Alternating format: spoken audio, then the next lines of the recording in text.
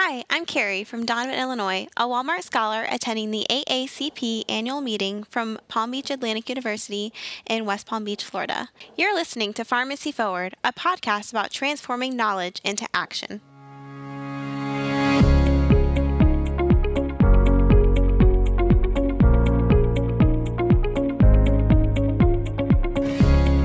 In this episode, we talk with William Stilling, founding partner of Stilling & Harrison, a law firm in Salt Lake City, Utah, specializing in healthcare law, and associate clinical professor at the University of Utah College of Pharmacy, about the legal ramifications of marijuana for medical and recreational use.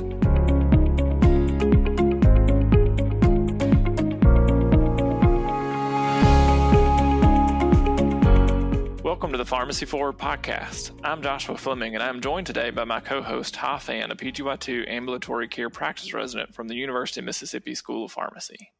Hello and welcome. Our topic today is marijuana with a particular focus on its legal aspects. As many of our listeners are aware, many states have legalized the use of marijuana for medical purposes, and a few states also allow the recreational use of marijuana. While the federal law continues to classify marijuana as a Schedule I controlled substance, more states have been legalizing medical marijuana since Colorado led the way in 2012.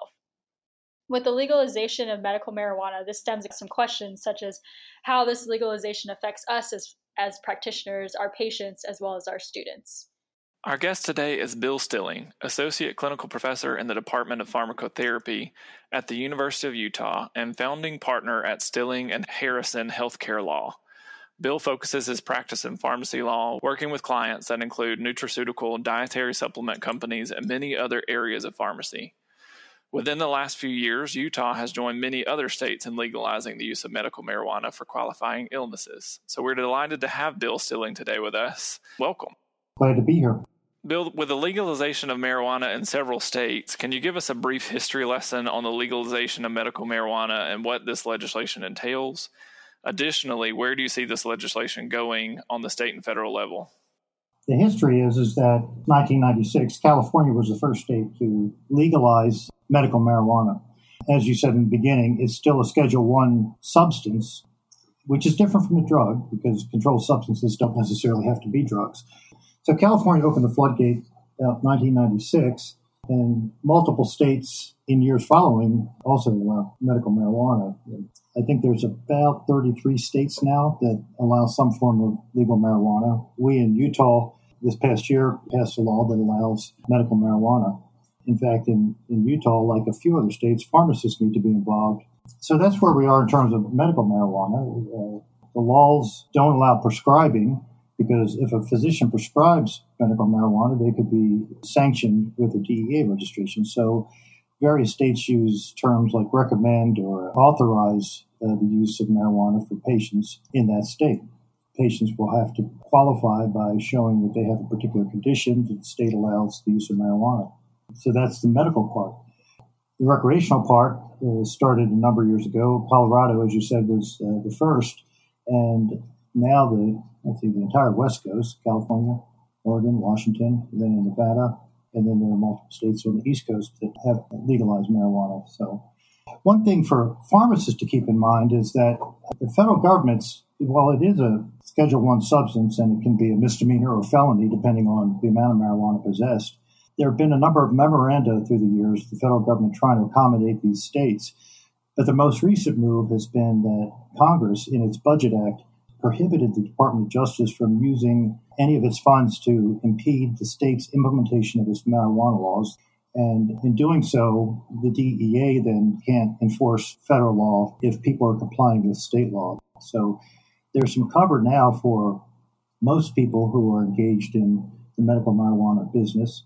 The pharmacists still have to keep in mind that their state boards of pharmacy, that Budget Act doesn't prevent state boards of pharmacy from acting against pharmacist licenses. Okay, that's an important point to make in terms of the Board of Pharmacy and how, regardless, how we have to be careful with our wording of prescribing medical marijuana versus recommendation of medical marijuana. And at my previous institution where I was for my PGY1, I know in that state, medical marijuana legislation was passed, and we were working on policies to accommodate patients who present with medical marijuana from an outside source. What do you think that this means for our patients, or at least those that travel between areas that have had legalized marijuana and move into states where it is not legalized? Well, like with everything else regarding quote-unquote legal marijuana, it's complicated. And there aren't clear legal answers. And I know that hospitals and other institutions are struggling with this. Of course, there are various scenarios. One is you can have a state in which medical marijuana is legal. And so the cleanest issue would be somebody comes in, they're qualified to use medical marijuana or cannabis in some form, and they come into the hospital with that. In those states, they certainly seem to have cover under state law. There are still federal issues in the sense that, they're getting reimbursement from the federal government for services, yet they're technically committing a federal crime in providing those services. There haven't been any cases or action by the federal government to take action against hospitals or other healthcare institutions based on things like the False Claim Act. So institutions could take comfort from that. Other issues would be just the security of the marijuana when it gets into the facility. Is it going to be kept in the pharmacy? That's difficult because the pharmacies are still under the jurisdiction of the state board and the DEA. Chances are the DEA won't take any action because of this prohibition on using Justice Department funds. Then you have states where it's legal, but people are bringing it in from other states. That creates some complications. But I think if people are qualified for the same conditions that they're bringing it into the hospitals for, then I think it'd probably be an easier thing to deal with. Probably the most difficult situation is states where it's either continues to be illegal with no medical use allowed or very limited medical use. And in those situations, the hospitals, again, run afoul of state law and federal law. But it's necessary to somehow accommodate these people because it's a fact of life that people are using marijuana for therapeutic purposes, at least perceived therapeutic purposes. And when they bring these things into the hospital, there's got to be some continuity of care. And there's a fear that if they don't allow those people to have their medical marijuana in whatever form it is, that could affect their ongoing care. It could be that there are drug interactions between the marijuana and other drugs. And if you take the marijuana away, you're going to get different types of drug levels. And so under Joint Commission guidelines, the hospitals have an obligation to address drugs brought in by patients. But it's a very complicated question legally. But ultimately, I think hospitals are focusing on patient safety and trying to do the best they can for patients. Bill, that brings up a very good point with health systems and having to take care of patients and continuity of care kinds of issues that a lot of us have had to face, and a lot of health systems still trying to figure out how do we handle that and what do we do. Kind of joined with that, though, is some of the potential use for recreational use of marijuana or even use of medical marijuana in our employees and in our students who may be working in healthcare. What are some of the things that our pharmacists and our pharmacy students, residents need to keep in mind when they think about or they're using these types of products as they enter into the workforce or as they are currently in the workforce? Well, that's an important point because sometimes people will think that what they're doing is legal because a substance is legal in their state, and they really have to rethink that. So there are a number of things to consider. One is going back to the hospital situation. What happens if somebody's bringing in marijuana, but they don't have a legitimate use? They're just doing it for recreational purposes. And so I think hospitals probably draw a line there, and they're not going to let people bring it in for recreational use. In terms of employees, there have been a number of cases that tested this. So in a state where medical marijuana is legal, the paradigm is usually somebody can use it in accordance with the doctor's recommendation and the scope of their condition. And if they possess marijuana, they're not going to be arrested for it. Of course, if they're driving and they're over certain blood levels determined by the state, they can still be arrested for driving while intoxicated, even if they have permission to use it. And so whether they're lay people or students or professionals, they need to keep that in mind. Then there are the employment issues. And there's a case in Colorado, probably the most well-known case, that went up to their Supreme Court, in which a person who had a legitimate use for marijuana, there was no question about the fact that he was using it in accordance with Colorado law, but was tested on the job and tested positive for marijuana and then was terminated. And he appealed to the various courts in Colorado, and they all pretty much held the same thing. And that is that medical marijuana, while legal in Colorado, is not legal federally. and that the statute that allows for use of substances, what are called legal use statutes, that allow for things like smoking tobacco or whatnot, the use of the term legal means federal and state. And so in this case, where it's illegal federally to use marijuana, that it was proper for the employer to terminate that person. Now, it's going to depend on the particular circumstances. There are other cases in different states where, say, in the workers' compensation context, states have had specific protections in there where one case, I believe, in Washington State went up to their appellate court and they held that the specific language of the statute did protect the person. So it depends on the situation, but the law won't. I think most people ought to not believe that the law is going to protect them if they're found with marijuana in their blood. I also understand that a number of employers are shying away from at least random drug testing because if they do, marijuana is becoming more and more ubiquitous, whether it's legal or illegal in a state. And it becomes a very difficult human resource problem when you have a large number of people who might test positive, even though they're not using the drug at work. And we all know that marijuana lingers in the system for quite a while. So what determines intoxication is both the level of the drug in the blood and the proximity with the time of use. So employers are faced with some difficult decisions there that with them having to terminate or take action against competent people. And the other thing for students and practitioners to keep in mind is that even though the DEA is not able to take action against people complying with state law, the state boards of pharmacies don't have any such restraints. And different boards of pharmacies are taking different approaches. And if somebody's found with the marijuana in their blood, they certainly are probably violating a federal law. And therefore, in most states, the Pharmacy Practice Act say that if you violate any federal law relating to controlled substances, you can be sanctioned. There's not much protection for pharmacists. It sounds like overall the bottom line is that federally it's not legal. So I think regardless of our status of practitioner, student, employee, we still need to be careful, and it's still a big gray area. So with that, before we wrap up today, can you fill us in on what you believe will be the future of medical marijuana and how that will affect us as practitioners?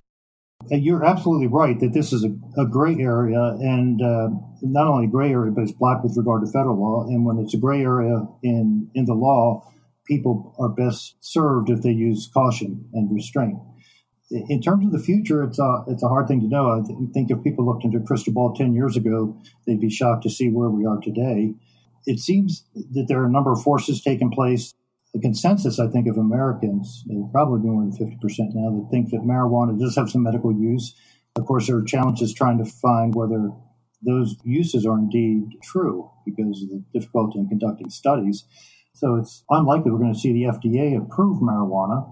And we've seen a number of products coming out. So we have THC that's available. We have CBD that's available now as a drug.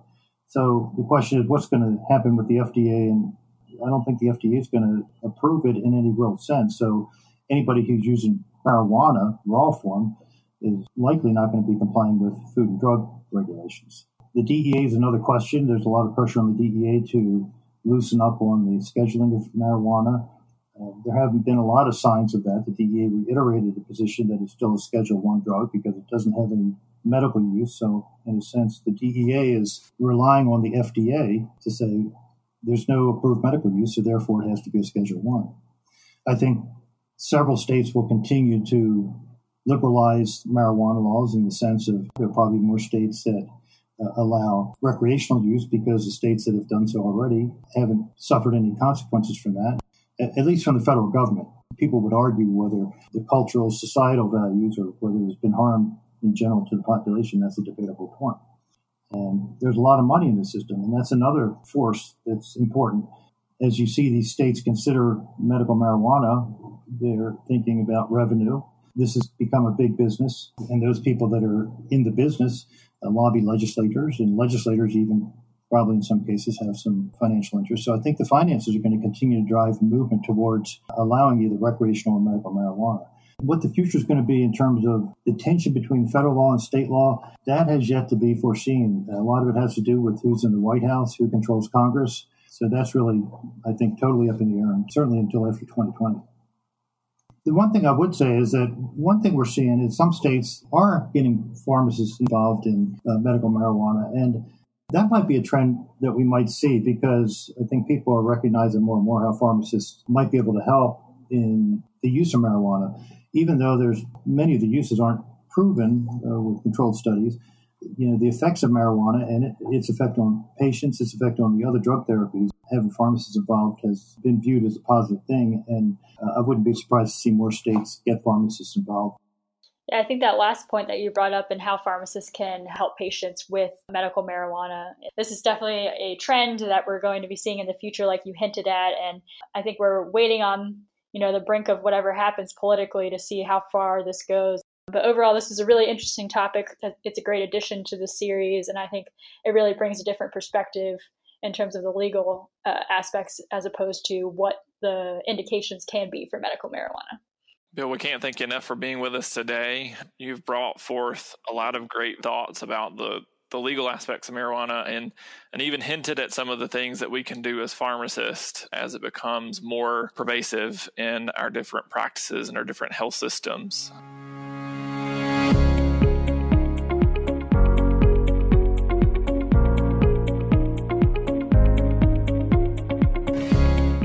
Listening to Pharmacy Forward, a podcast about transforming knowledge into action.